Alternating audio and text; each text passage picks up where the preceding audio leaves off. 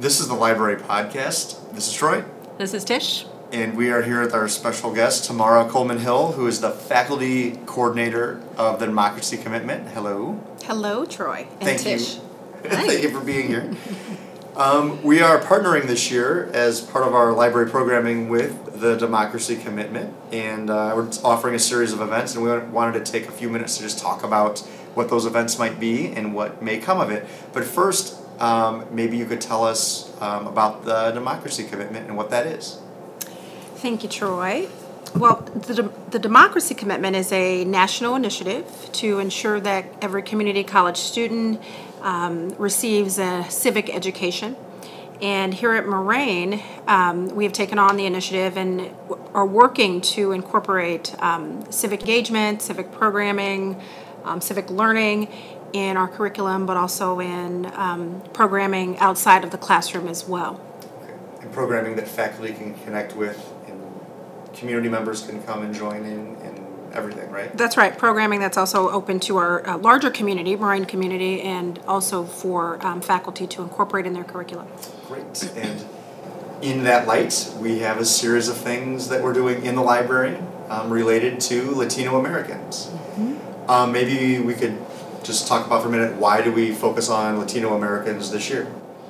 Well, I'm excited that the Democracy Commitment is teaming up with other parts of our college, including the library, also our student development part of the college as well, in order to provide programming that recognizes the contributions of Latinos here in America.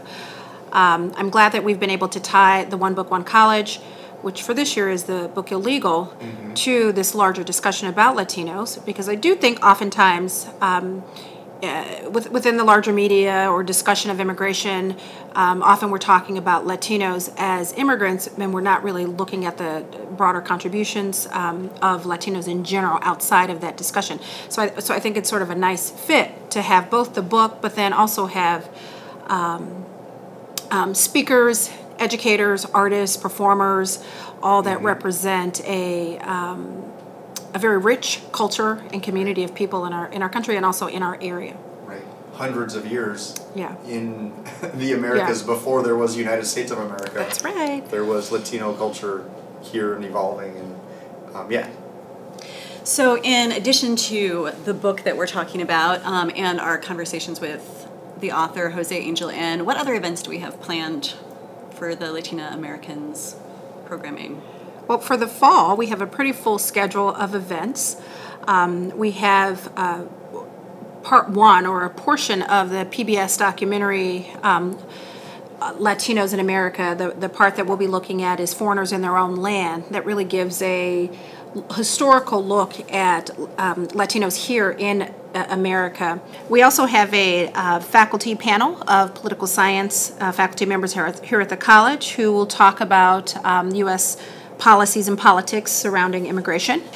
We have a special guest, Dr. Ana Castillo, who is a Latina writer and scholar who has been writing for many years on Chicana feminism or Chicanismo. So she'll be here with us as well, along with Maria Luna Duarte from Northern Illinois University, their El Centro campus, where she'll be focusing on creating possibilities and making sure Latino students are successful or undocumented students are successful in higher ed. So we have a lot going on this semester as well as in the spring. And I'm really excited because our library is also going to be partnering with the Green Hills Public Library, which is here in Palos Hills up the street, and the Blue Island Public Library to offer some special events that our students could go to, but then also reach further out into the community. So those are exciting partnerships. All of the information on these events can be found on the library website or on our Celebrating Latinos website, which we will have hooked up with this audio and video. So Tamarra, we want to thank you for coming in today, and we look forward to the fall.